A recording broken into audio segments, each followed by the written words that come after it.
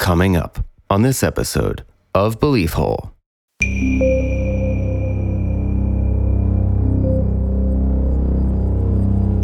The leading theory is that extraterrestrial spacecraft is what is lighting up our skies at night. Right. But when the whole phenomenon began, there was a competing idea that these were biological life forms. There were so many reports of conscious atmospheric creatures. It seems like such an out there idea, but at one point it was right there with everything else. There's an incredible story where this thing comes down out of the sky and then it stops and hovers and it's almost like it's on fire. And then it unleashes these golden tentacle-like things and puts holes into people's apartment windows. This is documented. What? This is, right? You think you would have heard of the story.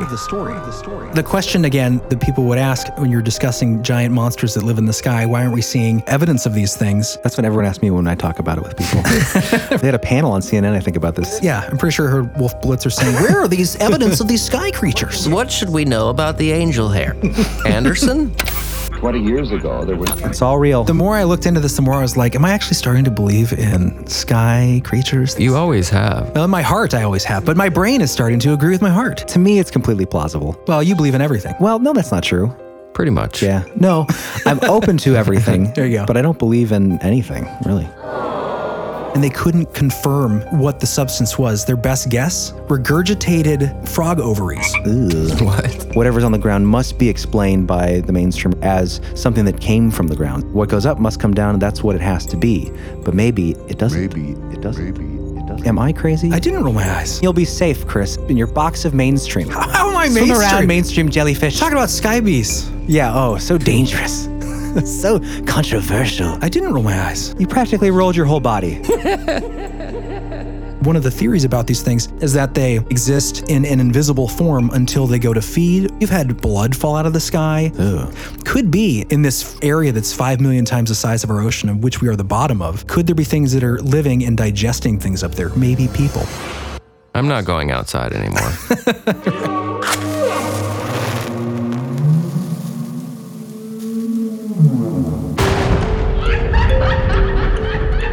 Conspiracy. Synchronicity, Sasquatch. homunculus, Alien races. Satanism in Hollywood, MK Ultra. Tartaria. There's like a whole, I've been watching this one guy that, Close the door, Ed. Jury, close your door. what's the, Inner Earth Disagreements, Ghost Dad?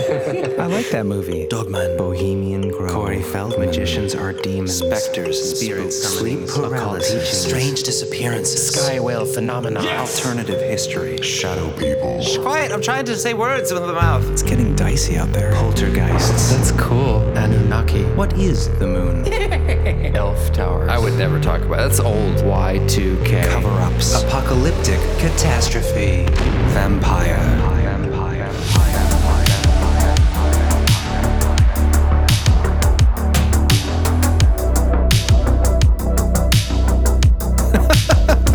That's a great face. Well, hello, belieflings. Well, hello. Nice to see you both again. It's good to be back in the hole. Sorry I don't sound like my normal self. Jeremy is an imposter today. Yes. Yeah, he's going from sounding like he's dying to sounding like a much more confident man.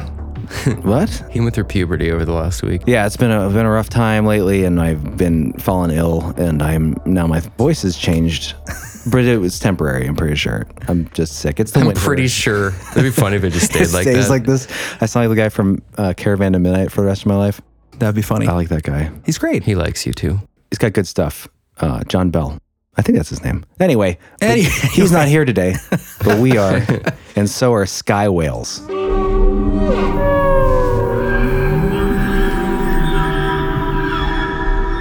Sky whales, sky creatures, sky critters, as some call them. This is going to be fun. Monsters of the wind. I was surprised how much there is to this idea. You know, we live at the bottom of an ocean of air, gentlemen. That's true. Atmospheric ocean. Think about it. Yeah. If you think about the ocean and how much life is down there, and, you know, we're not even close, I think, to finding no. all the different things that exist. Right. And the atmosphere is just another ocean. Well, what's interesting about that, I think which makes this such an intriguing idea, is that the atmosphere of our planet is 5 million times the size of our ocean. Really? 5 million times the Yeah. size. That's insane. That's crazy. We're just like tiny creatures on the bottom of a gigantic ocean. We are the bottom feeders. Yeah, exactly.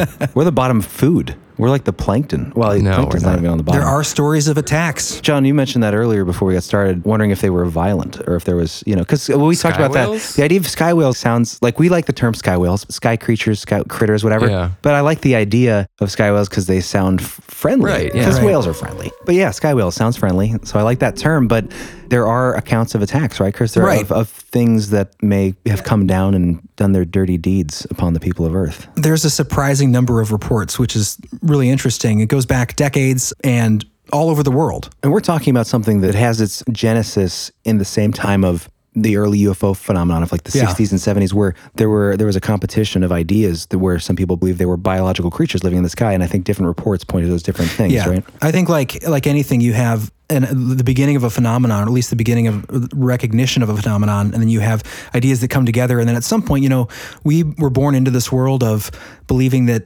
UFOs are most likely mechanical devices that are piloted by extraterrestrials. And I feel like as the years have gone by, there's a growing number of people that are considering, it might be more likely that they're interdimensional. Right. The interesting thing is when the whole phenomenon began, there was a competing idea that these were biological life forms. And a lot of reports around the world really point more towards some sort of atmospheric life form. Right. Than a ship piloted by extraterrestrials. They were conscious, floating, amoeba-like, giant, massive creatures in the sky, more like jellyfish than sky whales. Yeah, as I fun know. as sky whales are, it's more like a jellyfish. The most of the Or sightings, amoeba, right? right? Some of the accounts, though, there are fins involved. So I'm sure there's all kinds. That's the thing too. There's with an ocean this large above us in the ether, you can have all kinds of potential organisms that live up there. right, and it does sound fantastical. It does sound like how could that exist in? Obviously, Why don't we see them, Why don't they right? come down? How can they stay aloft? These sorts of ideas, and we'll Well, get they'd into have those. to be low density, like we talked about, Right. like not even fully physical, almost Right, low density and gaseous. Yeah. gaseous. Mm-hmm. Well, it's So one thing I wanted to mention real quick, I've never heard about this before. Right. I remember when you first talked about it, it seemed very far-fetched, you Right. know? But the way you're making it seem is like this has been around for a long time, this Yeah. concept, and that there's a lot to it. Like you said that at first you didn't think that you were going to even be able to do a full episode, and now you could do like 4 episodes on it. Oh yeah, and one of the guys who spearheaded this, Trevor James Constable, fascinating guy, and his work ties into like weather manipulation. Anyway, what was my point there? Would you ask me, John? Sky whales? Sky whales, yes. Interesting thing is, we're talking about that competing ideas, and then eventually you forget about these ideas. It seems so outlandish now because these reports are never discussed because they're dismissed out of hand because the leading theory is that extraterrestrial spacecraft is what is lighting up our skies at night. Right. But in the beginning of all this phenomenon, these reports were taken with much consideration because there were so many reports of these biological atmospheric creatures. So that's why when I first heard about this idea and was looking into it, I was like, man, there can't be much on this because you never Right. hear about stories like this. But when you start looking, you're like, there's tons of reports. They just don't get shared often because, You're so wackadoo. right, compared to the status quo or the constant paradigm of, these are manned extraterrestrial craft and not biological. So it Right. seems like such an out there idea. But at one point, it was right there with everything else. I feel like a lot of UFO sightings and the attributes of those sightings are biological seeming, like the ones that we hear a lot about where there's like this orb, this big undulating, pulsing light in the sky that seems kind of conscious, and then you have a smaller one coming out of it. Right. Right? Like almost like giving birth, like a life form. Mm-hmm. But they get lumped in, well, it must be some weird technology because that's what these things must be. Right. So we just label them as like flying saucer type UFOs when in reality, like, we don't know. They're just an unidentified flying or maybe swimming Right. And object. there's an incredible story that's exactly what you just described in the Soviet Union. And it's a crazy story, and we're going to get into it later in the episode along with some other stories, but it describes that exact thing, basically where this thing comes down out of the sky. At first, people think it's a missile. It's during the Cold War because it seems like it's on fire, but then it starts emitting these crazy sounds, almost animalistic sounds, and then it stops and hovers, and it's on almost like it's on fire. And then it unleashes these golden tentacle-like things and puts holes into people's apartment windows. This is like documented. What? This is, right? You think you would have heard of this story.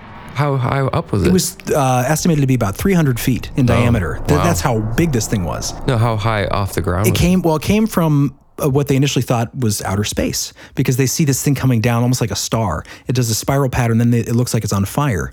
But then it stops above this town, this city of like 130,000 people. And what year was this? It was during the Cold War. Okay. But it unleashes these almost like golden rays, described almost as like tentacles by the population there. People said they were waking up, people who hadn't even seen it because it's 4 a.m, but they were woken up with a feeling of impending doom. Weird. And this thing is unleashing these things, and it's going through car windows and apartment buildings, and it's leaving. We'll get into this story later because it's fascinating. Yeah. That is very bizarre. But it relates right back to your account, because one of the parts of the story was this thing comes out of it and goes around and then reemerges back into this thing. Yeah, you hear that all the time, like of these things being spotted where things like an auxiliary entity or craft comes out of the larger one and then oftentimes goes back in. They seem to communicate. They move in like, Right, like flocks. it seems like a mix of biology and technology almost. That's funny you say that, because It is funny. Cyborg, Skywells. well, so many of these reports talk about these jelly-like things, and they're reports of them having like a mica-like shell that you can't break when they're on land, like you can't get through it, or when they bleed, they're bleeding a sort of a metallic sort of foam.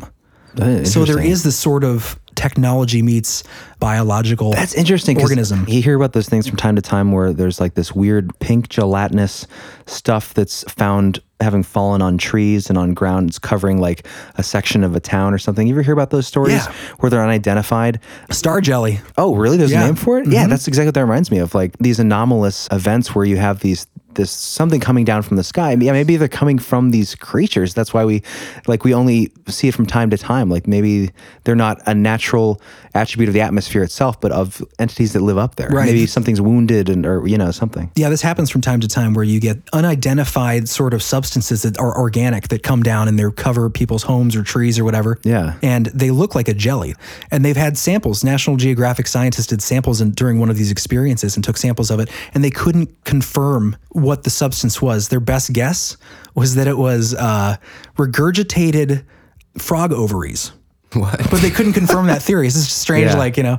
the theory was that they were regurgitated by vultures that were eating dead frogs, maybe after a rainstorm where a lot of frogs were out. And they all flew over and barfed them out right on top of the... Right. But then they take samples of this stuff. They're like, we can't identify the substance, but it looks like it might be frog ovaries. Well, there have been reports of frogs raining at times. Oh, yeah, for that's sure. also true. Which can be explained by, Water spouts. Yeah. Right, But, things like that. of course, because we don't believe in there being any organisms out there other than birds that are flying temporarily. There's nothing Right. that lives in the Right. atmosphere. In a sense, then whatever's on the ground must be explained by the mainstream or whoever as something that came from the ground. Right. So what goes up must come down, and that's what it has to be. But maybe it doesn't. Yeah, and it's interesting because there's so many sorts of things that have come down, called skyfalls that come out of the sky over the years. That's a big thing in like Fortean research, especially back in the day before we started explaining everything with like it's most likely a cyclone or something. But you've had blood fall out of the sky, like large amounts of blood on places.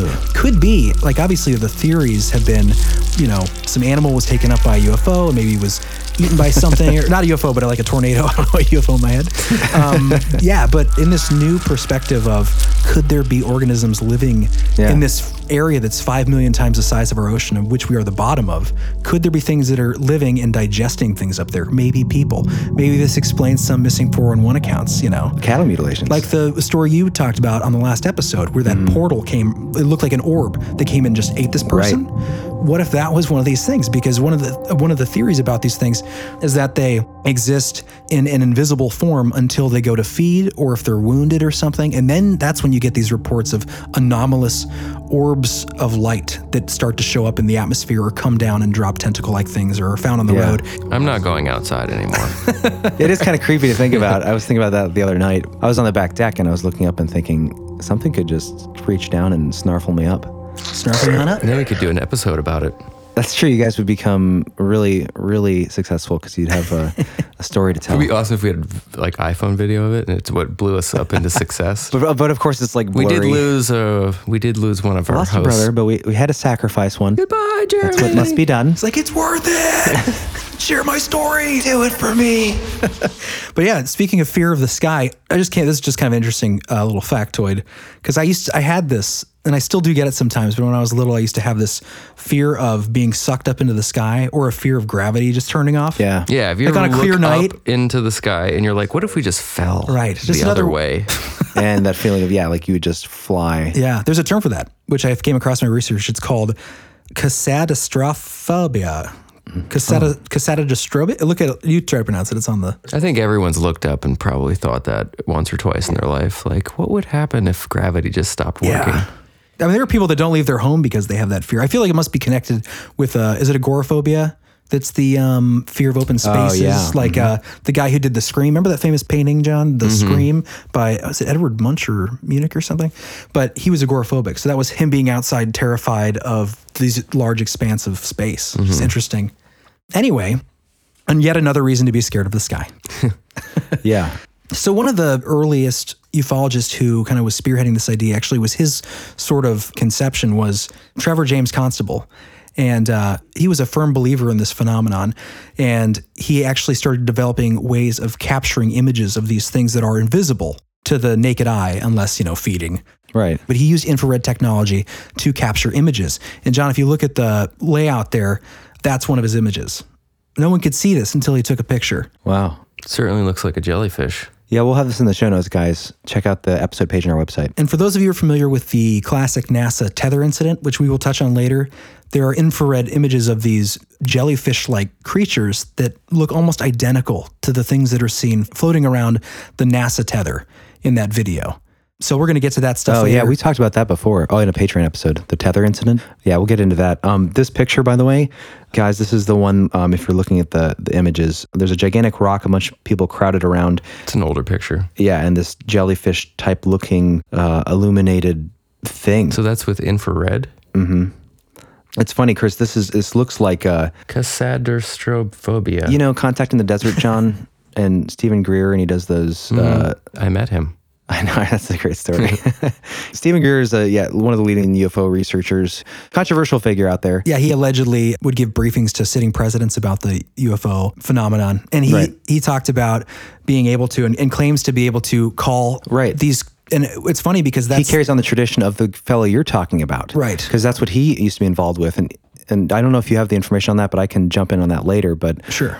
It was in the same kind of, it might have been the same place in Contact in the Desert, in that area, where this fella who was taking those photos and developing this technology and got into cloud busting and all that, he was doing the same thing. He got involved with a fellow that we'll talk about later, helped him develop like a psychic kind of ability that he didn't want. It sounds crazy, but basically that's one of the aspects of it was this, he called it like a seance type contact with UFOs. Yeah, it is kind of like a UFO seance. We summon them almost. Right. We'll touch on that later, specifically about, what's the fellow's name again? Trevor James Constable. Yeah, Trevor. He's definitely a fascinating figure. He has connections with Wilhelm Reich, who developed orgone therapy. Is that cloud busting? Yeah, that's where that comes from. Orgonite is that rock you can create or buy. It's really not a rock. It's an amalgamation of polymers and epoxy and stone, certain kinds of crystal or something. But it's used for cloud busting to break away clouds in the atmosphere or to form clouds for rain. Right. Which is what Constable got into later in life. But you know where orgone comes from, the name? It combines the words orgasm and organism. Because he believes it's let's see, I'll read this here. It's missing Orgone doesn't combine it. from orgasm and organism. That's where the word is derived for. It's the root. It's a term that he coined for biological energy that he said others called God. It's one of the, Wilhelm Reich was a very controversial figure. He was very out there, but I think he definitely discovered some stuff that was, I think, stuff that connected to like Tesla's idea of the ether. Right. But that's kind of the beginning of the cloud busting idea. And the cloud busting connects because that fellow you're talking about, that Trevor Constable guy, he was into cloud busting. He'd worked with associates of Wilhelm Reich in the desert to do cloud busting, to build rain clouds, to bring an end to drought in areas.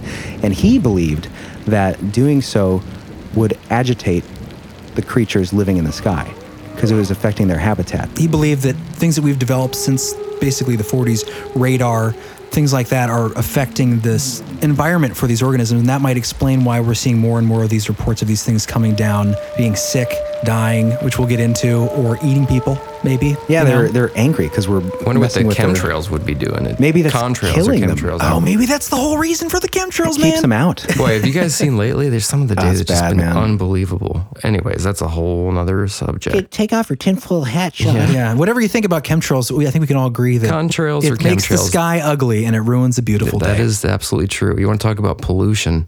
Yeah, It's a good start. And depression and mood, anxiety. Yeah. Every time Look there's at a the beautiful sky. day in the morning, and then you see it start to happen, you're just like, well, goodbye, blue sky. Yeah, and anyone that doesn't believe that the trails are connected to the actual formation of just gray, hazy days, just watch a time lapse video or just stand Just outside, watch. for an hour. Anyway, this episode's about sky Yeah, whales. Yeah. Anyways, Well, we this is their should take a quick habitat. break, don't you think? Yeah, let's take a break. But when we get back from the break, I want to get into these really interesting stories. Okay. It's pretty fascinating. And they're legit accounts. They're not creepypasta.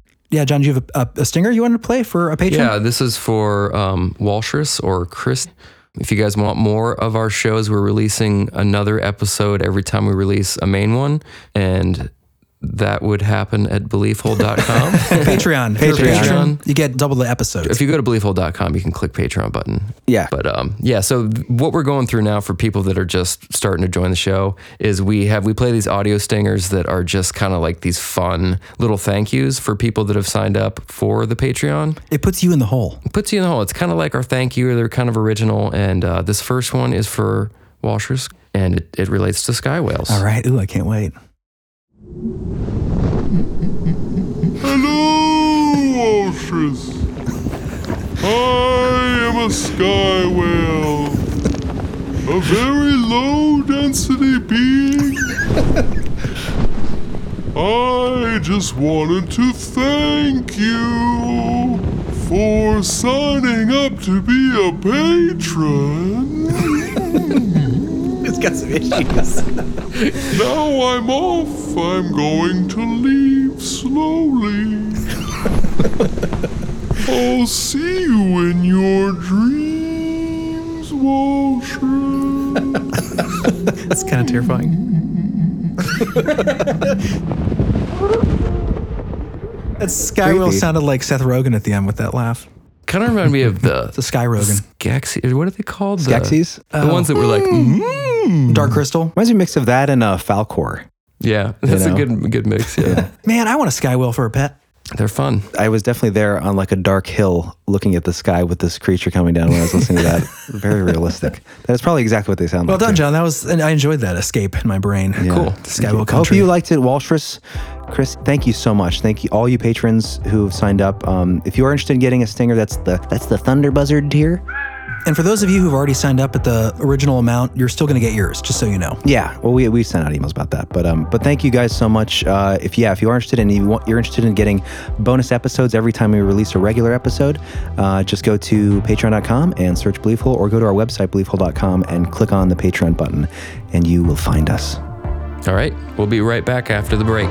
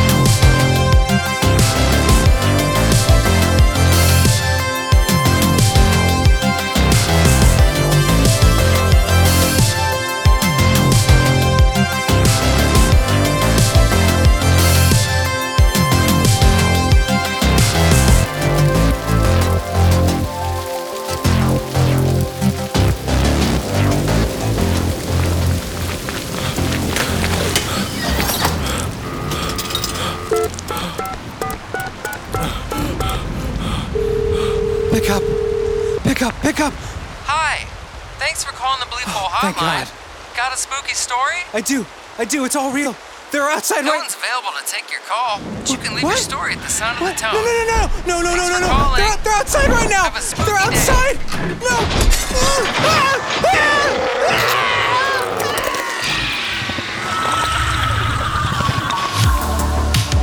Do you have a spooky story? Don't wait until it's too late. Give us a call. beliefhole.com.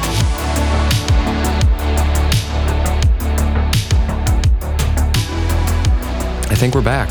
I think we are too. Welcome back, guys. We're back and we've brought the sky creatures with us. The sky jellyfish, I guess, would be a more accurate term, right? Sky gelatinous friends? Yeah, or enemies? For most of the encounters that are experienced, yeah. More of a jellyfish type creature, more of a, that kind of thing. Right. Less of a whale. Less whaley. That's It'd be really fun. disappointing, frankly. I know. And not to say they're not out there, but, there's no evidence. That's true. We are on the very bottom of this atmospheric ocean that lives above us. Would you say 5 million times the volume than our Earth's oceans? Yeah. And that's insane. Yeah, so It's we're hard to fathom. Yeah. For anybody interested, there is a graph we'll have in the show notes that really gives you a good example of where we are, where planes fly commercially, and then the miles surrounding that. Here's where we get, the highest we get is right here. And then there's all this. Wow. Yeah, this picture will be in the show notes, guys. It's from, I think it's called The Living Sky. livingsky.com, which is based off of a book. Chris, you got some stories coming up? Yeah, I thought we could start this section of the show off with a good story. Now, these are true encounters of these sky creatures. these Allegedly true, yes. Jellyfish, amoeba, whatever they are living in the sky. Yeah, reported by real living people. So that's always a benefit. I mean, you could, As opposed to what? Oh, it's supposed to like anonymous reports? right, or like creepypasta fiction stuff, Subreddits and... Yeah, I mean, again, like our last episode we did, you can always listen to a story and be like, well, that guy is full of shit. Right. But we know at least he was a guy, and he said this with his mouth or wrote it with his hand. It was written down that he had existed at one time. Right. Yeah. So the first one I want to do is probably one of my favorite stories, and this comes from Trevor James Constable's, one of his books, The Cosmic Pulse of Life, which was published in 1976. I've heard of that. That's a good year. Yeah, that's another cool thing. It was a great year. That's another reason why I like a lot of these stories is because they are older accounts, and I feel like we live in an age of, Wonder. Fake stuff all the time. Wonder. Wonder. No, that's a good way not to look quite at the it. word. I was going to say cynicism and fraud, but Well, yeah, just like overhyped up everything. Right. Sensationalism. Sorry, when you said we live in the age, I just thought of that Crystal Method song. The Age of Wonder. The Age of Wonder. The Crystal. I think it was, it was about like, wasn't it about like the Skeksis? Dark Crystal. Wow, Jeremy. whoa, It bring all back comes in. back. That connects to the Skeksis you were talking about that inspired your voice of your whale creature. It all Dark comes back. Crystal. See, Synchronicities it's all connected, floating John. around, man. This is God giving you little tickles. Tentacle tickles from the sky beast. Okay. John did not like that tangent, apparently. Okay. So the first one I want to, Jerry, do you want to read the first one? I would love to. I think you'd be good at this. Sure, why not? So this one comes from an American named Don Wood Jr., who reported this to Trevor James Constable, who was doing this research. And I think this is a fascinating story. He was a pilot, and he had a strange encounter with a sky beast. Maybe the most descriptive, the most visceral, and potentially the hardest to believe because it is so rich with detail. Okay. You want to give it a go? This comes from Trevor James Constable's book, The Cosmic Pulse of Life. An American named Don Wood Jr. got a terrifying look at a couple of these critters. He saw them in full physical density and in light reflecting negative polarity as a result of his hobby and interest in flying. Mr. Woods states, I must write to you of what happened to me in 1925, which I think solves most UFO reports. I've never told this to anyone, but can get a signed affidavit if needed. 4 of us were flying Old Jenny's, a type of biplane, over the Nevada desert. We landed on Flat Mesa near Battle Mountain, Nevada. The mesa is about 5,000 square feet and the walls are too steep to climb unless a lot of work is done. We wanted to see what was on top of that flat place. We landed at 1 p.m. While walking about the top of this place, we noticed something coming in for a landing. It was about 8 feet across and was round and flat like a saucer. The undersides were a reddish color. It skidded to a stop about 30 feet away. This next thing you won't believe, and I don't care, but it's the truth. We walked up to the thing, and it was some animal like we never saw before. What in the hell is this? It was hurt, and as it breathed, the top would rise and fall, making a half-foot hole all around it like a clam opening and closing. Quite a hunk had been chewed out of one side of this rim, and a sort of metal-looking froth issued. When it saw us, it breathed frantically and rose up only a few inches, only to fall back to earth again. It was moist and glistened on the top side. we could see no eyes or legs. So just real quick right there, fascinating. So this thing, it's got a chunk taken out of it, like something else. Oh, interesting. Up there, had he bitten snagged a bite from this thing as it's lying it down there. sounds like a mix between like a jellyfish and a whale, like with a breathing apparatus on the. Or like a stingray Yeah. or something. Yeah. Interesting. Should I continue? Yeah. Okay. After a 20-minute rest, it started pulsating once more. We stayed about 10 feet away.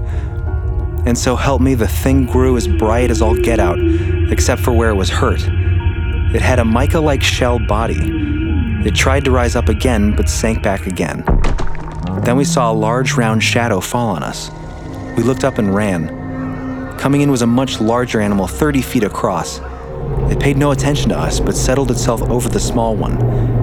4 sucker-like tongues settled on the little one, and the big one got so dazzling bright you couldn't look at it.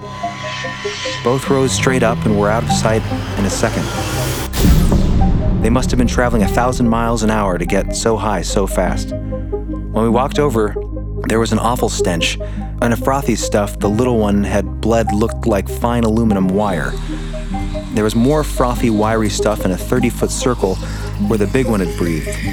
This stuff finally melted in the sun and we took off. So help me, this was an animal.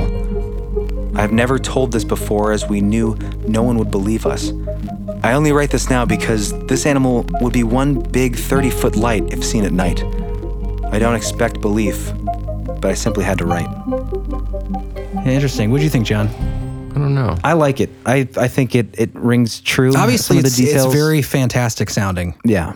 But it coincides with a lot of these other accounts where there's obviously animalistic aspects to it. There's sort of a metal, frothy aspect to it. Allegedly, why this man sent in the story to the author was because, he sees this thing and it really does explain a lot of the UFO experiences because it's something that is translucent until it gets really bright. Right. And so his statement was like, at night, if you saw this up in the air, you would see this 30-foot wide disc of light and think that's a spacecraft. Right, and we see that all the time. Right. I mean, I don't, but We do all the time. We do all the time. Yeah, there are reports all the time and videos and photos of these things, glowing saucer or even like blimp-shaped things. Right. Those have been kind of disproven, but the saucers in the sky, the round things that are glowing, seem pulsing. Yeah, who knows what's up there? Then that pulsing, I think you're going to touch on it later, but it reminds me of that tether footage we talked about before. Yeah, which we will get into. Those relates things to hovering this. around. Yeah. No, but I think that makes a lot of sense. I like the detail about the glowing when it was trying to lift off, and all of it would glow except for the place that had been attacked. The Right. wound didn't glow. I thought that was interesting. Well, it's like that's where it's damaged. Right. Yeah. And so the life force isn't in it. And it just reminds me of the description of things we see in the ocean like octopus, squid, jellyfish, things that can camouflage the invisibility. Like if you have something flying or swimming in the ether above us that can become translucent to match its surroundings, camouflage. Right. It's essentially invisibility. Yeah. And I've heard stories, the connections with random deaths of birds, inexplicable flocks that will fly into buildings and stuff because there's some kind of radiation in the atmosphere. People have suggested that these creatures put off this radiation. Right.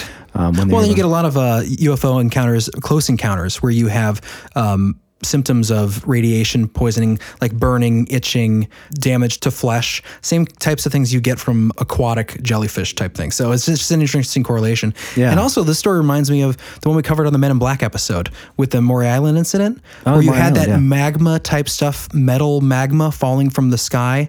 That's what something, it would appear similar sort of thing. If a creature, alleged creature like this was wounded, it would be dripping a sort of metallic magma. Oh, that's interesting. Oh, yeah. We should definitely get the was it the director that reached out to us about the Maury Island I think the producer. of that documentary? We should reach out to them and have them on. 'Cause Yeah. that would be an interesting question to raise to them about the actual incident. Definitely. Well, yeah, that was the first one I wanted to share because I thought it was just a fun one. Yeah. I'm going to talk about. Is that the poor only little fun guy, one?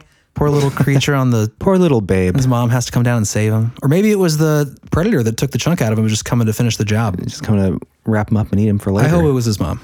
Me too. It probably was. Poor sky whale. So I'd like to talk about some of the historical accounts. There's a really simple one in 1870 where Captain Banner and the crew aboard the Lady of the Lake witnessed a circular cloud that also had sort of compartments to it. Like skin folds? Yeah, and it had a hook-type shaft extending from it. Ooh. And they referenced it as being a sort of organic life form that they watched as it traveled against the wind over the ocean as they're on this ship in 1870. Just an interesting thing. And you'll hear this in other accounts later on with science teachers, police officers, where it's initially they think it's a cloud moving against the wind until it starts to do something more animalistic. Ooh, yeah. I got a couple really short little bits later we'll talk about. But the next one is another fascinating incident. And John, I thought maybe if you wanted to read this one. This one's known as the Crawfordsville monster. This is another older one, 1891. But an interesting case. And there is a skeptical argument at the end, but a skeptical argument that I find pretty hard to swallow. At best. Okay, here we go. On September 5th, 1891, the Crawfordsville Journal reported that 2 ICE delivery men cited a strange phenomenon that hovered in the air above their location, describing it as a horrible apparition that filled them with dread. A similar sighting was reported by a Methodist pastor and his wife. The Crawfordsville Journal described it as about 18 feet long and 8 feet wide and moved rapidly through the air by means of several pairs of side fins. It was pure white and had no definite shape or form, resembling somewhat a great white shroud fitted with propelling fins. There was no tail or head visible, but there was one great flaming eye. And a sort of wheezing, plaintive sound was emitted from a mouth which was invisible. It flapped like a flag in the wind as it came on and frequently gave a great squirm as though suffering unutterable agony. According to the interviews conducted years later by Crawfordsville reporter and 14 Society member Vincent Gaddis, hundreds of residents observed the phenomenon on the following evening, with some claiming they could feel the monster's hot breath as it swooped over them. That's, I would not want to be underneath that. Red flaming eye, too. I mean, definitely, this was sort of the era of, very audacious claims made in newspapers to try to get readers and sell papers. Quite an imagination with the, flapping in the wind. Right. White shroud. And white shroud with fins. It's weird. It sounds so vague in a way. I mean, as a creature, you think that you would, if I was a newspaper man, I'd say something that was, like a monster. If you were fabricating the whole thing, you mean? Yeah, I would make it somewhat connected to something we could relate it to in reality, like a dragon or something. But to be this flapping white shroud with compartments and a flaming, it's so specifically odd, right? And not specifically it's monstrous. Interesting for sure. I mean, there was a skeptical argument, and this is sort of so the Indianapolis Journal repeated the September 5th sightings, as did other newspapers across the country, including the Brooklyn Eagle, whose article later attracted the attention of early paranormal investigators Charles Fort. Our guy we talk about. The Crawfordsville Postmaster was deluged with mail, and reports of sightings generated both ridicule and a number of believers. 2 local men, John Hornbeck and Abe Hernley, quote, followed the wraith about town and finally discovered it to be a flock of many hundred killdeer. The Crawfordsville Journal suggested that Crawfordsville newly installed electric lights disoriented the birds, which caused them to hover above the city. The birds' wings and white underfeathers likely resulted in misidentification. That makes sense, yeah. Right? Like a big flaming eye. There. Look at that. That's a killdeer, by the way. They're the cute little birds that run around puddles and stuff. Oh, yeah. Long legs. Yeah. So a flock of those somehow are misidentified as a giant red-flamed-eyed monster with big white flaps. And I mean, I can see the amorphous form of a flock of birds kind of undulating, but to have a giant red eye, to hearing what they described as painful breath or unimaginable sounds uttering from it. Right. That's not a flock of... I mean, bird flocks do make some, but they're bird sounds. I mean, everyone, there's that many people witnessing this and none of them had experience with a flock of birds before. And again, it reminds me of that sort of idea of temporal elitism, where it's anybody from a time further before us, they're idiots. They don't know. They can't identify. We're the most stuff. Advanced now of any. Right. This was only 100 some years ago. It wasn't that long ago. So it's an interesting story. Definitely strange. Yeah. Did you see the picture, John, of the bird? Yeah. I mean, there's real no way. I mean, you could show any bird and it's right. It's a bird. Yeah, except for the giant red-eyed... It doesn't matter what bird it is. Except for the giant red-eyed pigeon? Yeah, I don't think it would really make it turn into a flaming-eyed, white-shrouded, compartmentalized sky beast. Well, I would say sometimes you do look up at the sky and birds do pretty crazy things in flocks. Yeah, but you always know that's a flock. Once you've seen one, then you would not misidentify that for a flaming-eyed beast. I mean, I could see, they did say, it must have been at least part of the sighting was at night because it said there were electronic lights that were newly installed. So maybe they saw this thing from underneath and it was lit from below And with reflecting off their white bellies. but still the smells and the sounds and the, It flapped like a flag in the winds. I mean, still the red eye. there's no red on that bird. They said how many people did they say? Like thousands of people witnessed it, or how many was there? Did thousands of people exist back then? I thought it was a lot of people. It just seems strange that so many of them would identify this as something unidentifiable. What is they could feel the monster's hot breath? What does that mean? Well, apparently this thing was swooping down towards the streets of this town. Yeah, I don't think birds do It's that. obviously the energy caused by the friction of their wind against, or the wings against the wind. Durr. It's a pretty weird story. Yeah. Not for the belief hole. As unbelievable as some of these stories are, we touched on sort of some possible physical trace evidence earlier when we were discussing things like star jelly. Gelatinous secretions. So the question again, that people would ask when you're discussing giant monsters that live in the sky, why aren't we seeing evidence of these things? That's what everyone asks me when I talk about it with people. Right? Yeah, right next to the impeachment. When you're at the podiatrist. They had a panel on CNN, I think, about this today. Yeah, I'm pretty sure I heard Wolf Blitzer saying, where are these evidence of these sky creatures? What can we expect from these? What should we know about the angel hair? Anderson? So yeah, where is the evidence, right? Well, it's funny because when you start to look at the phenomenon through this idea of these organic beings, then some of the evidence starts to make sense. Maybe a lot of these things aren't alien piloted craft, but maybe they're organic beings. Evidence misattributed to Right. physical craft. Like angel hair. So angel hair is strange shreds of filament type things that are left behind at scenes of UFO landings. Oh, that's why they. Oh, all UFO? Not all. But Not all, but some. When they these type of UFOs or just Just other in general. ones too? It's other ones it's a too. form of trace evidence. Right. Oh, that's interesting. So the material visually resembles sort of jellyfish tentacles. And if you look at our show notes, I'll have an image here where it's comparing jellyfish tentacles to these angel hair. And did you guys see that? it's pretty identical, really. Yeah. What are they made out of? This angel hair? Are you going to read that line? Oh, I was just kind of like summarizing, like Well, looking it's at it. interesting. It summarizing. says sometimes, this is kind of what I was asking. Yeah, go ahead. Sometimes what may be excretions drop from the sky, body parts, flakes of flesh, and rains of blood. Right. Like we were discussing earlier, the sky falls. Some UFOs shed strange filaments called angel hair. This material visually represents jellyfish tentacles, and that's what that is. Yeah. But rains of blood, that's kind of what you mentioned before, right? Yeah. So, I mean, before this would be explained away by something having to do with weather phenomenon, Okay, that's interesting where it says Flakes of flesh. it usually sublimates quickly. Good band name, Flakes of Flesh. You hear a lot of stories like this where there's a common theme is the gelatinous material, some of the trace evidence and stuff dissipates. They have it in a container. There's an early one was it Right. the 80s where the police officer had a gallon container of this stuff for Yeah. a liter of it.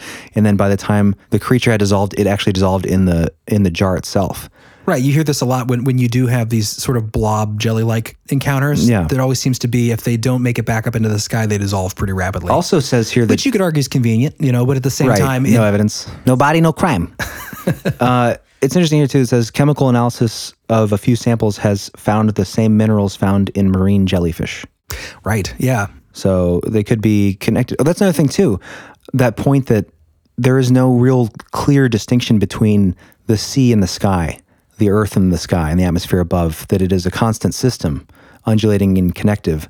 What if these things can, like you hear of the USOs? Right. Exactly. Unidentified submerged objects. Right, and you have the trace evidence of this angel hair pointing to minerals found in marine jellyfish. They could be a relative, right? There could be some biological connection between the jellyfish of the ocean or creatures in the ocean and the creatures of the ether in the sky. Right. What above is so below. As above, so below. As above, That was so all below. about sky jellyfish.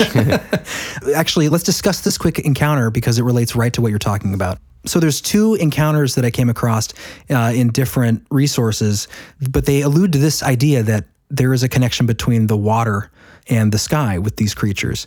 So this story I found in the Almanac of the Infamous, the Incredible, and the Ignored by Juanita Rose Vialini. In 1975, Tom DeErkel, a science teacher in Oyster Bay, New York, glanced up at the sky as he was entering his car. That's weird. Hovering over his house, a basketball-sized cloud floated back and forth across the peak of the roof, changing in shape.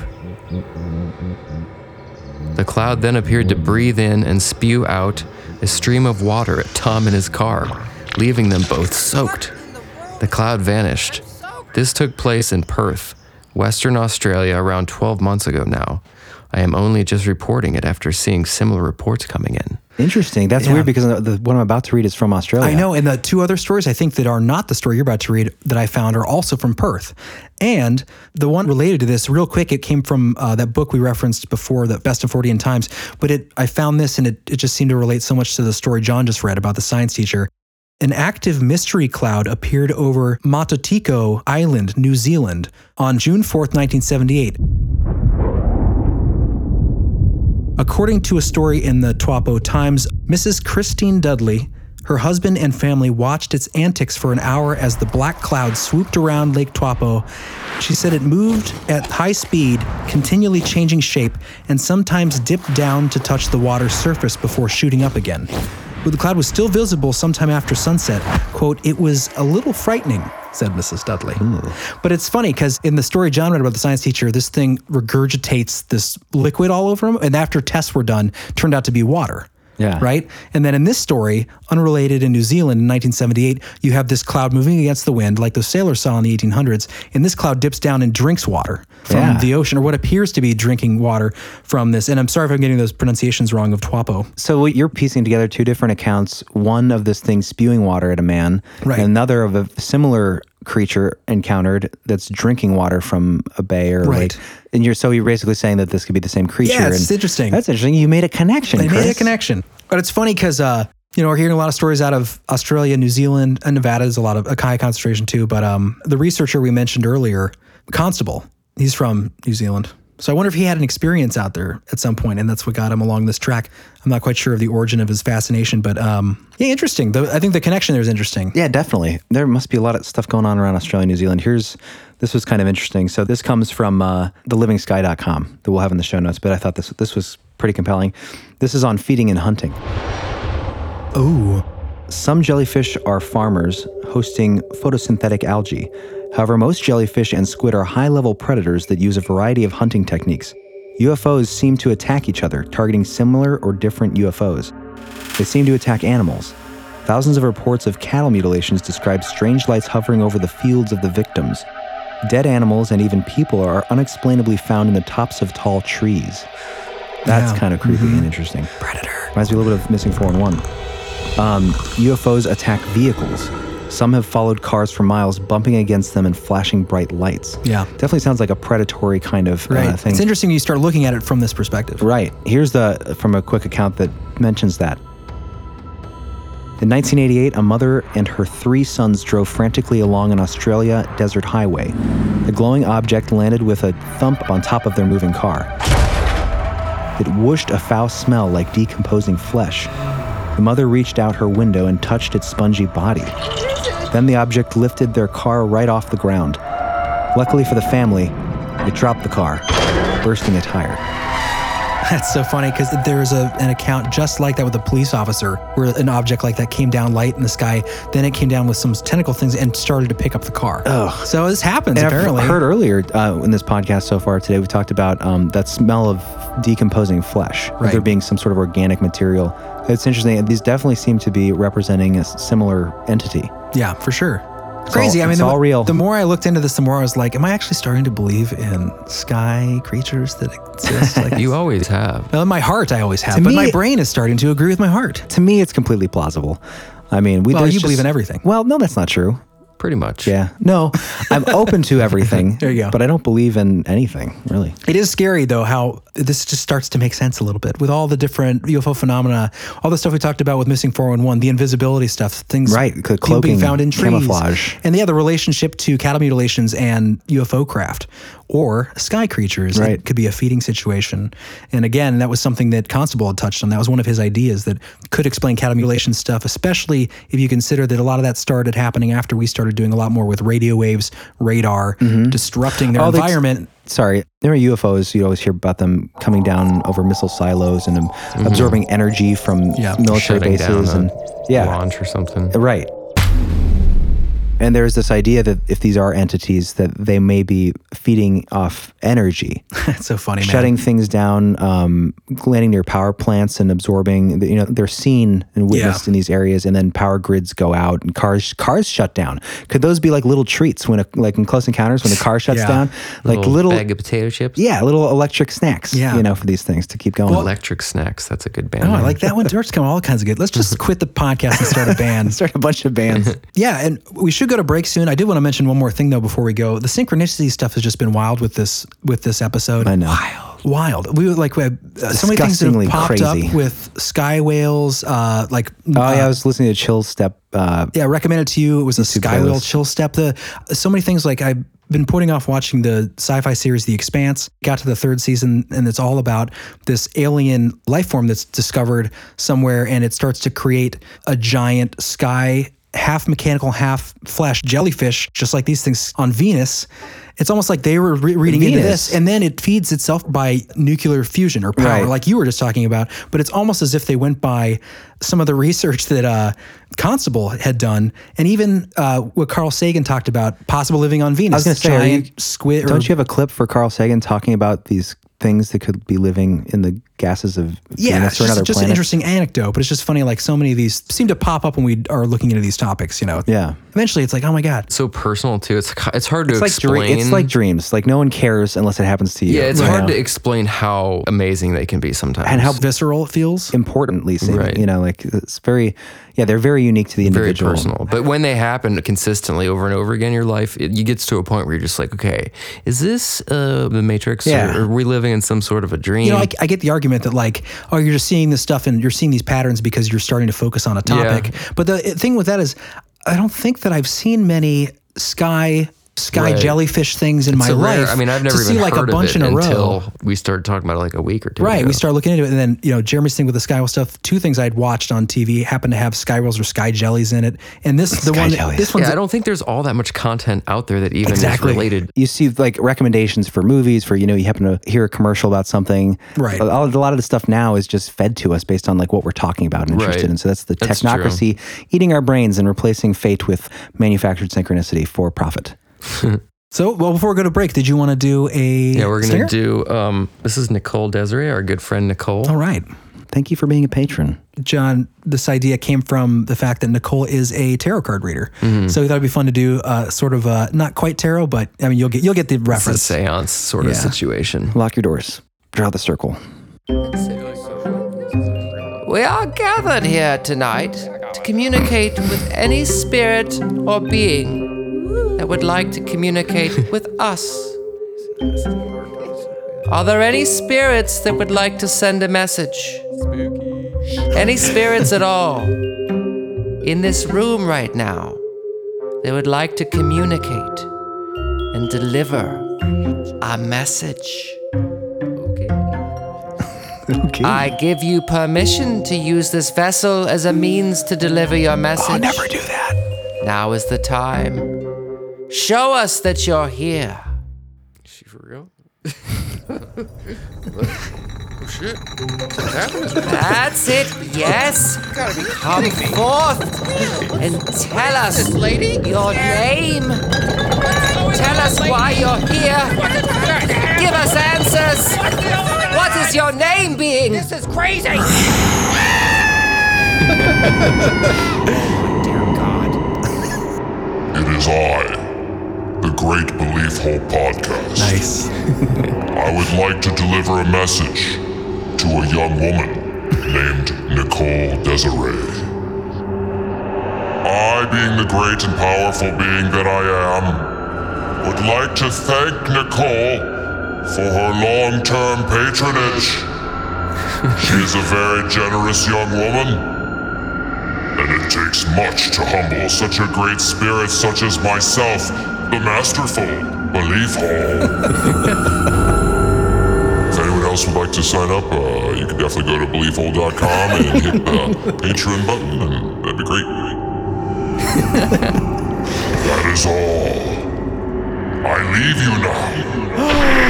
I love that he plugged himself. Yeah. That was great.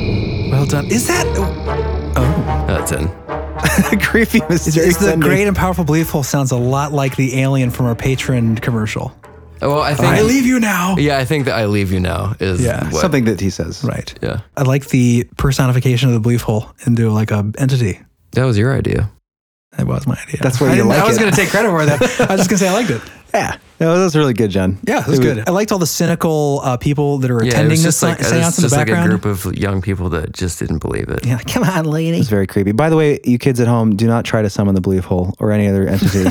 You can summon us by sending an email or a Facebook message. But yeah. Well, we're going to take a break. When we get back, we're going to wrap up the episode by covering one of the coolest encounters and terrifying encounters with these jellyfish-like UFOs in Petrosavusk. Not sure if that's pronounced correctly. So in the 1980s during the Cold War, or the warmish Cold War, we're going to cover that, and then we're going to touch on that tether video, and that'll pretty much wrap up the episode. But stick around, because this is some of the best stuff in the episode. And I want to mention here real quick, this next break, we're probably going to drop a little preview of the upcoming Patreon episode that we'll be releasing after we release this. Yeah, and what are you going to be talking about, Cher, in the Patreon episode? It's going to be on you guys heard of the Illuminati card game? I've heard it referenced, but I don't really know much about it. It looks fun. It looks fun to play. Is it like predictive programming sort of it's thing? steeped deep in the idea of predictive programming. A lot of predictions inside that game, allegedly. So this is more conspiracy, less Oh paranormal. yeah. Oh yeah. And the only thing with the word Illuminati in it is Right. either conspiracy or a piece of clothing from Jay-Z. But yeah, it's going to be interesting. We'll play a preview here coming up, guys. So if you like it and you want to hear some more, go to beliefhole.com, click the Patreon button, sign up for the expansion pack tier. $5 a month. Only $5 a month right now. And do that if you're interested, and you will get an extra episode every time we release a regular episode. Yeah, So- if you do love the show, you're really only getting half of the show nowadays. Because Yeah. we really do just as high intensity episodes for patrons. And High intensity. honestly, the past couple patron episodes we've done, they're kind of my favorite of the season so far. Yeah. At Way to least sell it, Chris. At least the Yeah, they're pretty the good. Skinwalker. The, Well, the yeah, Skinwalker's pretty great. Last week's was pretty delicious. and Mikhail and Bembe, I gotta say. we can be a little more chill, a little more And we're warmed ourselves. up too. They ended Yeah. up being the second recording of the day, so Might crack a beer open for the second recording, and so if you guys want to have some fun with help us keep going, because this is a lot of work. We love doing it, and we want to keep growing and reaching more people. So Absolutely, want to do this full time for you Support guys. what you love. Put out more shows for you guys. So hit us up at believable.com. all right, we'll be back after the break.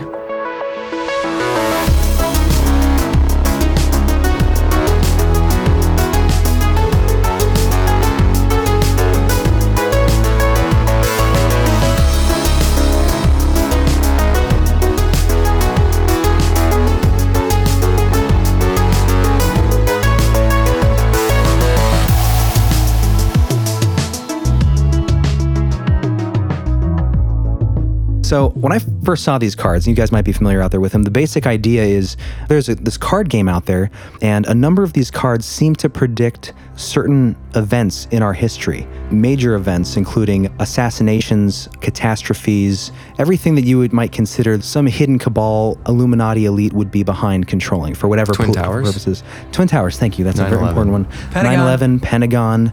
And again, there's a lot of ways you could explain these cards. Right. But you can't ignore the fascination with them. Anyone who looks at these is going to be like, that is bizarre. In this context, he's actually said that he believed he was in contact with entities at one point. Oh, interesting. And he was involved with, it sounded like, the work with Crowley and that kind of stuff, and potentially contacting entities and that sort of thing. And he said, he admitted later it might have been hallucinations potentially, but he believed he was in contact at the time. So he is involved in some of those things. And if you do get information from the other side, and we know that there are these mischievous, or we believe that there could definitely be these mischievous entities, these things. Right. Who knows what ideas you have that you're presenting. You may not even be aware of. Right. You know, his books captured the minds of the game creator.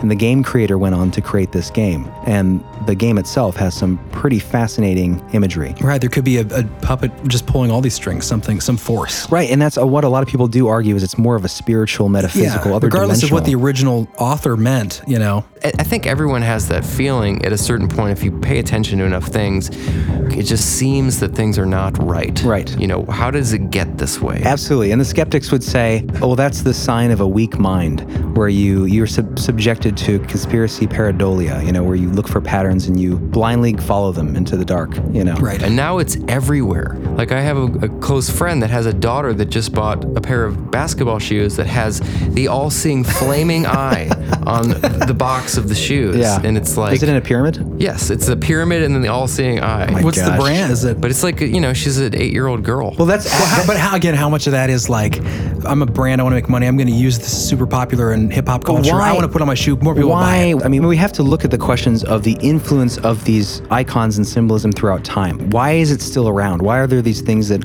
hold favor for all this time? And that's, that clues a lot of people into. Why is it on the dollar bill? Why is it on the dollar bill? I mean, that links back to the idea of like, is there a group behind the scenes? And this would obviously point to some level of involvement with the Freemasons because it's Freemason iconography and symbolism.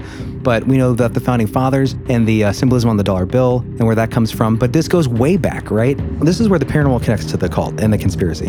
The shadow people, the dogmen, these entities that feed off energy and fear, adrenochrome. And then we have dark stories and whistleblowers on the elite doing similar things. There's this cross connection if you want to believe in that dark side of this cabal running things from behind the scenes, that it might not be Karl Rove and Dick Cheney. It's a deeper connective tissue that is maybe Puppeting people. from another place. Yeah. Influencing people for Influencing, sure. yeah.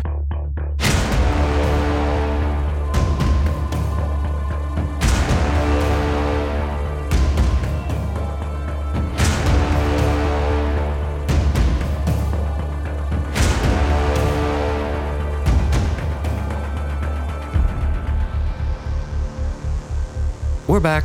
And we're back, guys. Glad to be Welcome. here. Hi. Hope you enjoyed your break.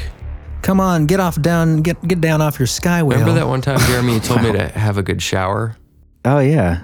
I lived in infamy. Yeah, for a long time. Have a good shower. I'm sorry, such a weird thing hey, to... brother, have a good shower. I looked up to you back then. This was years and years ago. You were my older brother hero, and I was like, hey, one brother have I'm a just having good such a good shower. time. You invited me to Canada to hang out with you while you're going to school for That sound was design. way before that. No, that's when it was. You remember? Yeah, I remember that was in your apartment. that was in there. Canada? Maybe I said it to you more than once. I think it's possible. customary to wish your older brother a good shower on days where he might need it. you know? That was when I knew you were a true man. Thank you. I know. I've Well, grown since then. you know, I it no is- longer wish people silly blessings. It is customary. It is This is customary to wish funny. people a good shower in Petrosavutsk. Все центральные каналы телевидения. What is that, Chris? Oh, you guys know. Did you see that face he just made? Super like mischievous. That was so cheesy. I know. That's why I did it. The I'm so clever face. Petrosavutsk is where that experience with that terrifying giant jelly-like fish creature happened in the 1980s. Way that to we tie it back mentioned. in, man. Is that true that they really do have a customary shower blessing? I mean, they might. I hope they do. The reason that was so funny is because me and a couple other friends used to be like, your brothers are so nice. It's weird. Oh, yeah. We are nice. I know. But They're like, because you're a dick. But your brothers are so nice. No. I mean, you were like over the top We're friendly. We're friendly people. Yeah. You are. But back then, I mean, it was like this joke, and I was like, "You're never gonna believe what my brother did to me today. He wished me a good shower." That's hilarious, man. It's funny because I worked I've worked at several pizza places as a pizza locational engineer, delivering guy. delivering pizzas Pizza to different places. locational engineer. Great on And a resume. the one place I worked at in Westerville, Jet's Pizza. One guy came up to me finally, and he was like, finally, I don't know if he'd been building this up or not. I hope he comes up and he's talks like, to me. He's like, don't take this the wrong way, but are you gay? I was like, no. He's like, are you a pastor? I was like, what are you talking about? He's like, well, you're just so nice. I was like, I did what was asked of me. I was friendly, but I didn't like overly talk to people or I Did you kept to wish myself. people a good shower? Did you wish people good deliveries? No, I didn't talk to people much. I mean, I smiled. Maybe I smiled like a gay pastor. I don't know. It was weird. Pastor. But I was told that I look like the guy from Walking Dead. Unrelated. Well, he was a badass, so I feel like that kind Yeah. of balances it out. Was he? He fought slow-moving, non-real creatures. One guy came up to me and was like, "You remind me of the guy from Walking Dead because you're obviously a leader, and You're obviously so nice. I want to be with you in a zombie apocalypse. You gay pastor." That's a great story. Great story. Have a good shower. Anyways, back to sky jellyfish. Let's hop on our sky jellies and head on over to Petrovutsk. Petrovutsk. Thank you, John. You're welcome. The report I'm going to read is from Michael Hessman, and he was a German journalist and author. In the late 1980s, he became known in Germany as an author of several books on UFOs and extraterrestrial visitations on Earth. This initially came out in a local paper, and then it caused such an uproar that there was a Russian investigation. And this report we're going to read here comes from Michael Hessman's account of this entire event. It happened on September 20th, 1977. Early risers in Petrozavodsk, the capital of the Karelian Autonomous Soviet Republic, saw a bright light suddenly appearing amid the clouds at about 4:05 in the morning.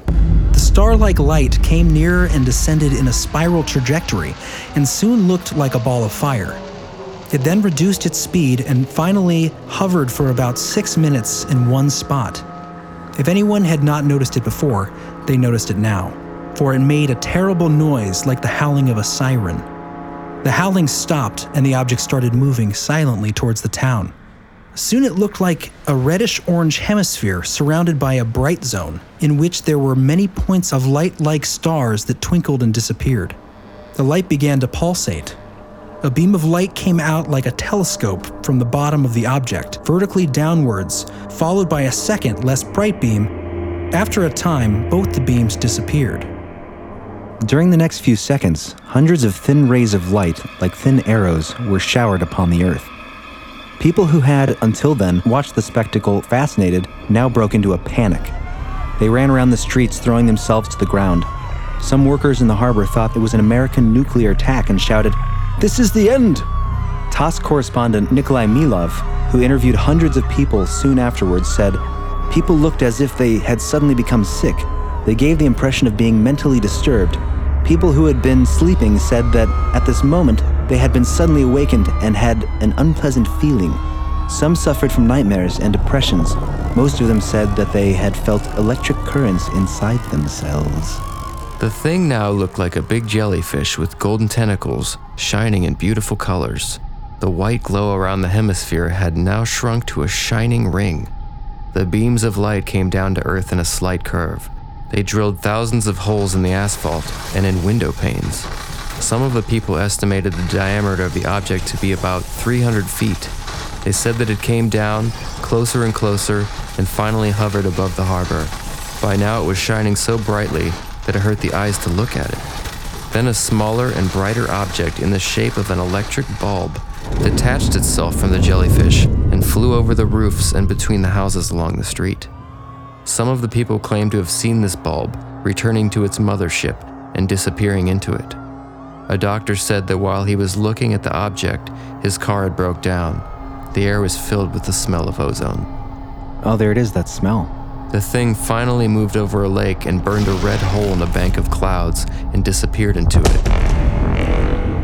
The whole show had lasted for about 12 minutes. Pretty intense. Yeah. I don't know how I've never heard of that account. When was this again? 1980s. No, what? Yeah. It does remind me of the Mare Island incident. What were the little beams of thingies? Oh, the tentacle type things that are coming? These golden... Did they say thousands or hundreds? Yeah.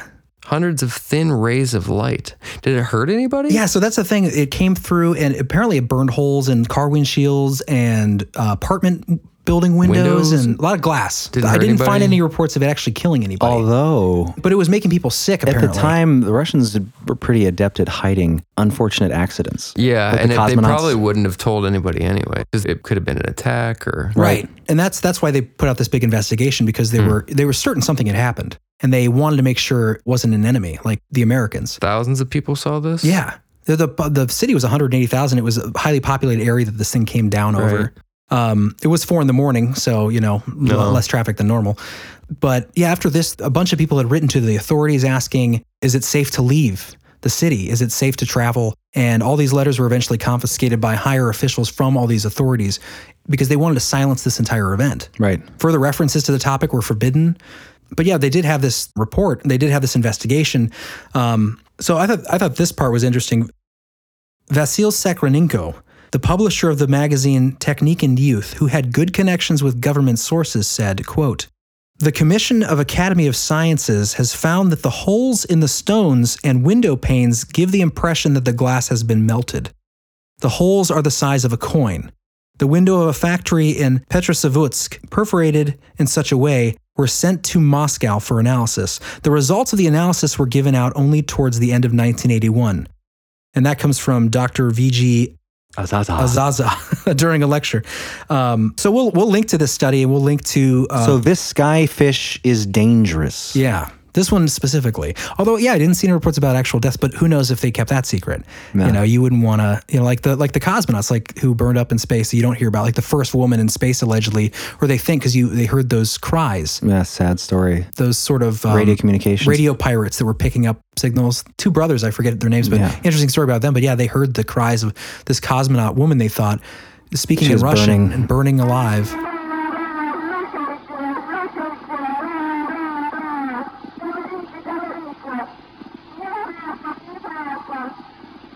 So like any major government entity, you're going to keep stuff a secret that you can't quite explain to your citizens. Right. And obviously it's a bigger deal if there are casualties. So if you don't want much follow-up, maybe you shuttle those away, pay off victims' families, or just disappear them altogether. Right. That's all conjecture, by the way. When it comes to the study that happened, there was a rocket launch at the same time, far away from the city. There was initial thought, like, could this have something to do with the rocket launch? So after they did this big investigation, they found before this rocket was even launched, so maybe in response to this thing, there were sightings of it traveling across the northern hemisphere. So after they did this study, they found that regardless of what it was, they were at least able to trace the route of the mysterious object almost without a gap. From 3:06 a.m., police officers in the Finnish capital, Helsinki, had reported sighting, quote, a bright ball of fire, which hovered over the airport for 4 minutes and then moved eastwards. This was also confirmed by the radar at the control tower of Helsinki Airport. A little later, an author 20 miles northwest of Petrosavodsk saw it through his telescope. What is that? He described the UFO as a lens-shaped object shining violet and surrounded by a shining ring. It had bright, pulsating rays of light coming out of it, quote, like tentacles of a medusa or jellyfish. At 3:30 a.m., a fisherman near Primorsk saw a bright light in the sky which was surrounded by a kind of haze. At 4 a.m., employees of an observatory, and it goes on, basically until it gets to the city. A lot of different sightings so they can track it kind of moving in this direction. Right, all describing this jelly-like... That's not a failed rocket launch. Right. Is this the real photo, or is this an artist rendition? Yeah, that's the real photo, John. Did you see that? Whoa. Hold on, hold the phone. This is a supposed photo taken of the jellyfish. It looks so fake. Does it, John? Does it look fake? It kind of looks like It does. It looks very fake. It does look like a painting, kind of, doesn't it? Are you sure that's a photograph? Let me check. Reverse image search. Double check the origin. I mean, it could just be a really old photograph. Back when things used to look like paintings. But when I was researching, I had done sufficient work to believe that it was a real photograph. Yeah, But let me double check doubting your again, process. because I want to make sure that it... This Illuminati card game stuff looks pretty interesting. Get out of there, John. I'm just previewing. No, it. dude. I want your reactions. Get out, please. I want your reactions. Chris has I'm seen them getting bored already. over here. Well, look at Naked Girls or something. I don't like to do that. Don't peek ahead at the content. Read along with the story. I lost place. Because you should look at the screen. All right, from what I could tell, it's a real picture. But any listeners out there, double check. Correct me if I'm wrong, but I think it's actually an image from this event. Okay, it'll be in the show notes, guys. It'll under the Petrosavodsk incident. Yeah, we'll also have some pretty other interesting photos in there. Now, what we can look at is the NASA video. Did you want to look at that, John, or how you feeling over there? I was waiting for this for a long time. It's the big It's like cherry we're on with top. that preschooler. Yeah, well, I've been sitting in my magic carpet square for an hour and a half. Carpet I'm square. ready for the fun. Yeah, this is one thing I'm fascinated by, the tether incident, and I'm fascinated by it for a lot of reasons.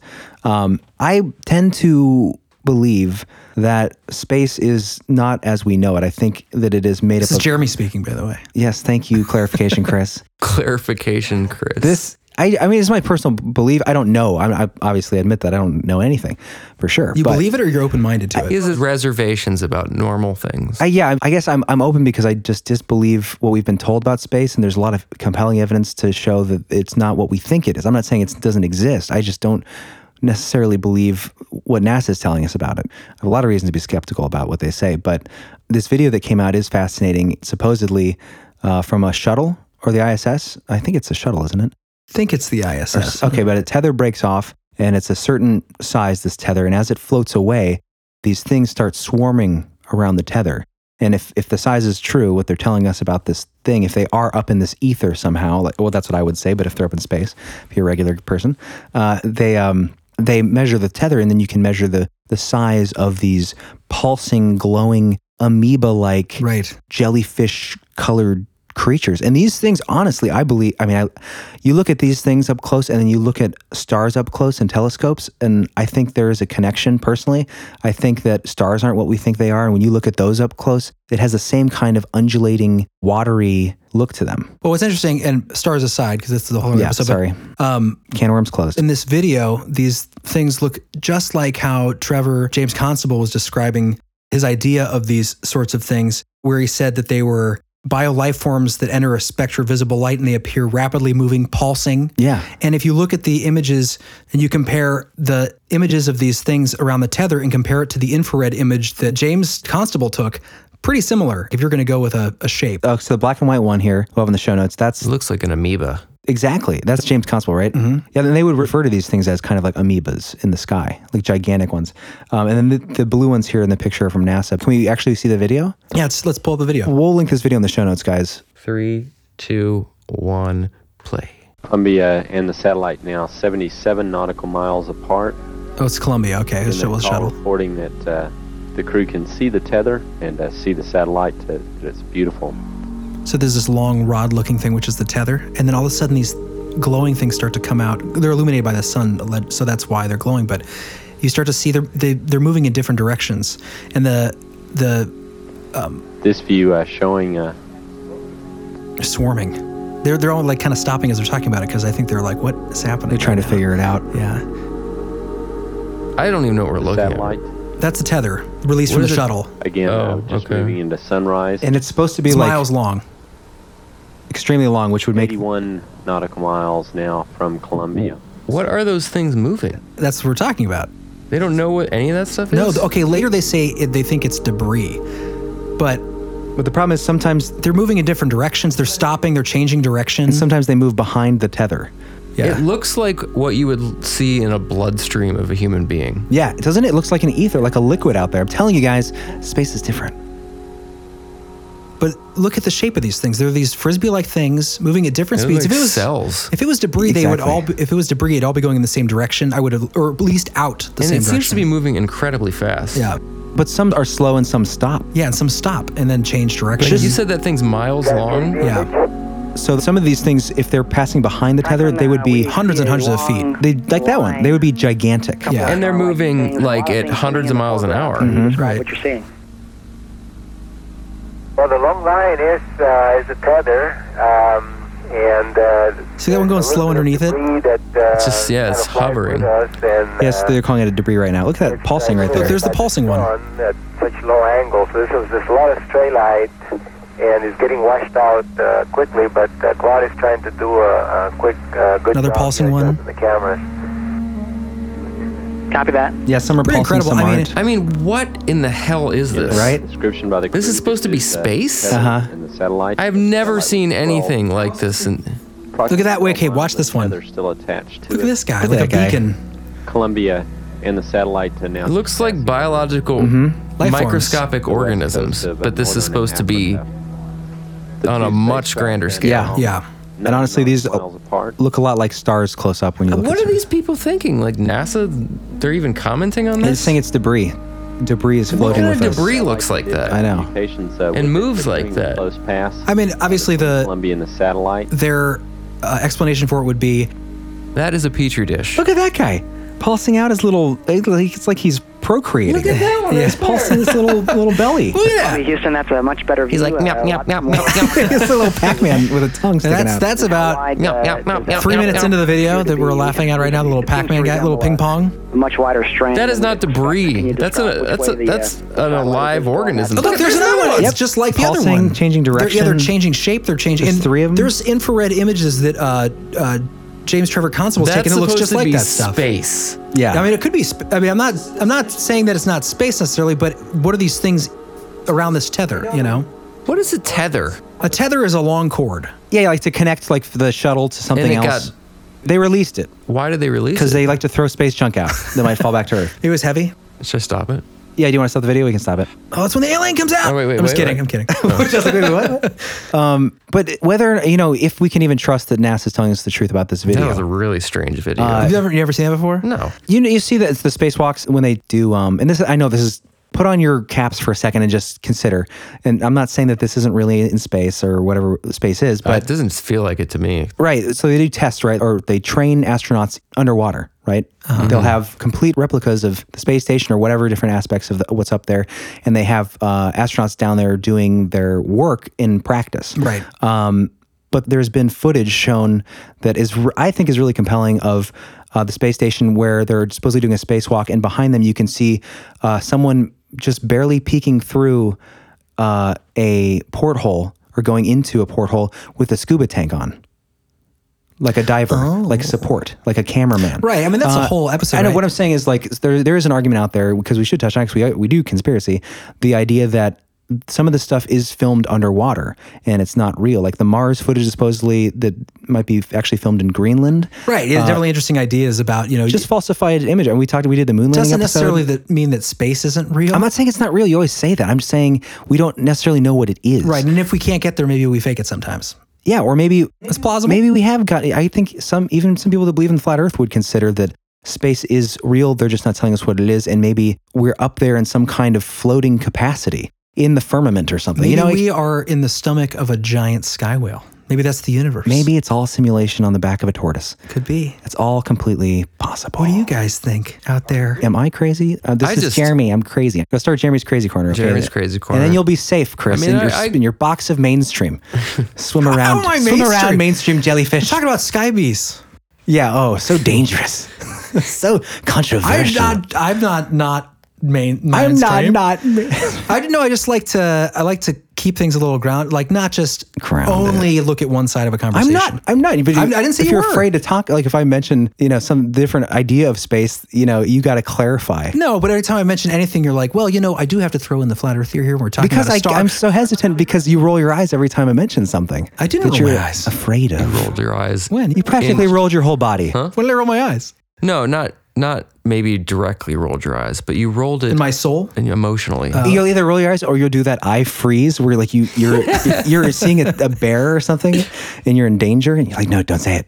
Anyway, are you done?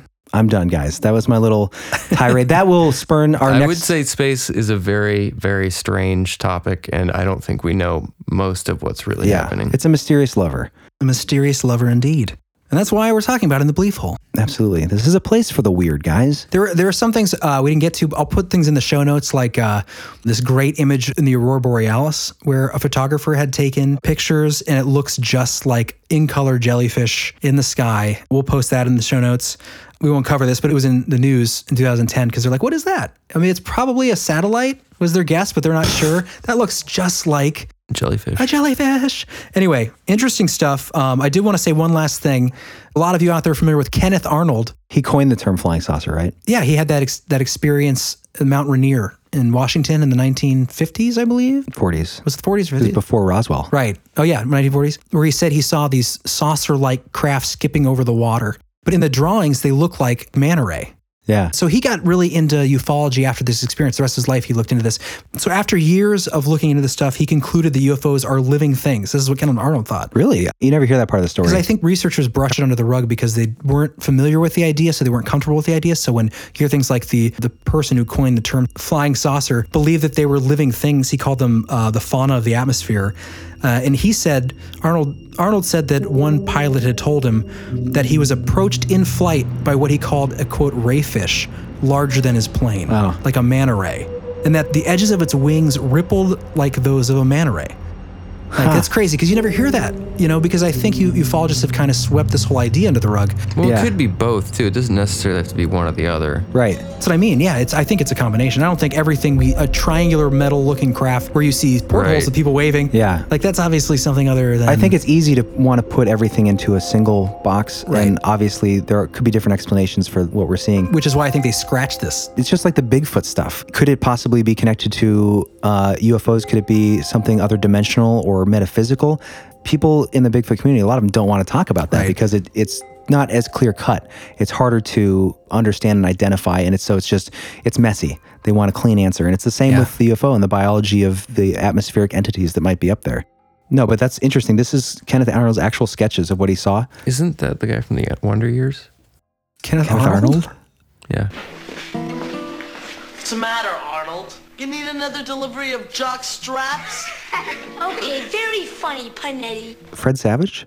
Isn't there? Oh, like the kid's name? Yeah. I don't know. Kenneth Let me Arnold. Google Doesn't that. it sound like This is important. Look this up. Yeah, I never saw his actual sketches. They look like manta rays. That reminds me, we didn't get to play that clip of that 1970s, I think it was 70s cartoon, John, Sky Whales. Oh yeah. There's a scene where they're dragging this creature in the sky, and it looks like a gigantic manta ray floating. Yeah.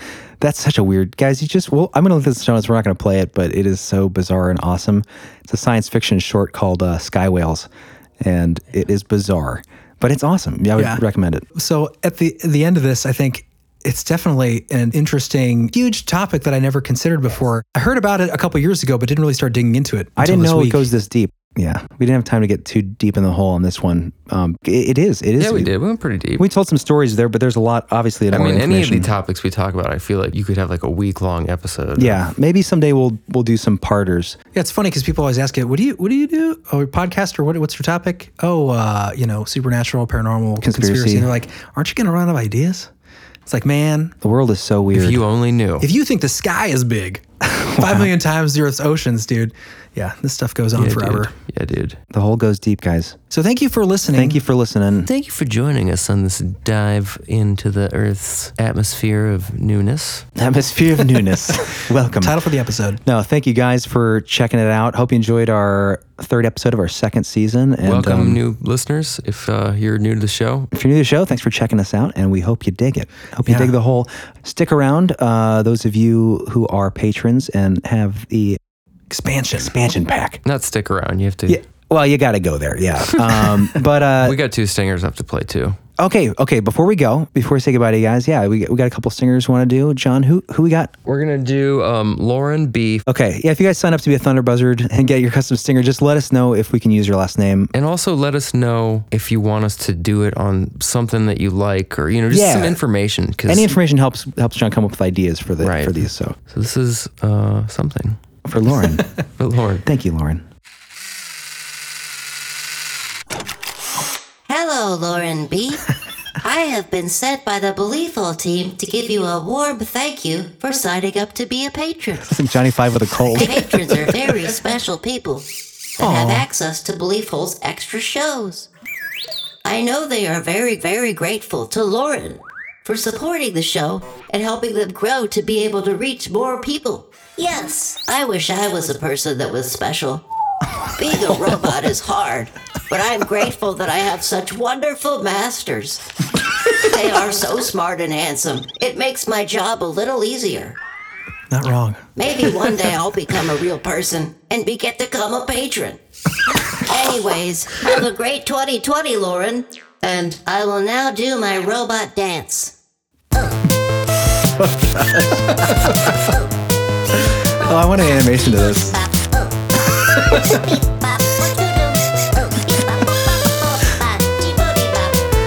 Goodbye. That was great, man. That's great. I love the best part about that was that he still has to pay the people he works for to get their content. I wish I could be real, so I could be a patron. Did you hear him when he says, so I could get to become a patron? He's just learning. I said that accidentally wrong. It's machine learning. No, it's good. Thank you for getting that robot to do that, John. Does she like robots? Is that why you did it, or was just an idea? She does now. She does now. Thank you, Lauren. Thank you so much. Yes, thank you. And we got one more. This one is for Angie C. Oh, Angie C. Awesome. Okay. She's been around for a long time. I think Lauren has too. Yeah. Both of them. We're catching up. A lot of these people send up in really like June. Loyal patrons. We thank you for sticking with us as we work through this backlog. Yeah, thank you guys so much. This one's a little more serious, but it wasn't supposed to be, but it came out. Sounds serious? It's a song. Did you fall in love, John? I feel like I fell in love with her when I wrote this. Okay, let's hear it. Angie. Oh. You are the best thing around. It's scripted. You make the sun come up and down. Oh, that'll be good.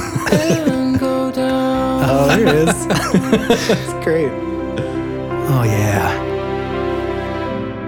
You took the time to get in the hole, and now we thank you and your beautiful soul.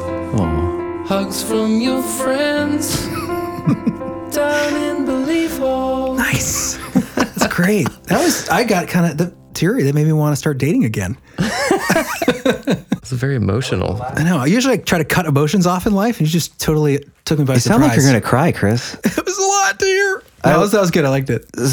Hugs from your friends down in Belief Hole. I just picture, it reminds me of like, Hugs from your friends. it reminded me of like the season finale of Cheers. Like the bar's closing, like we're all down in the Belief Sad. Hole just like waving. Hugs from They're like we all died. Yeah, we're in our hole. Thank you, Lauren. was good. Or no, thank you, Angie. Angie.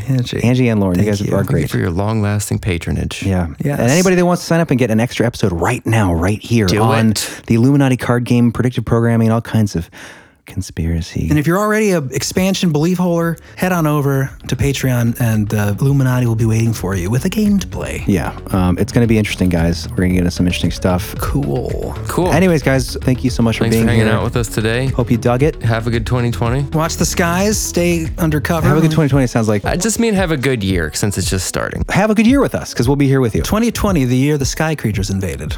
Yes, thank you, Chris. Or we all get perfect vision. Clarity. Oh, I get it. Well, that was good. All right, guys, we will catch you next time on Belief Hole. Down in Belief Hole. Bye. Bye.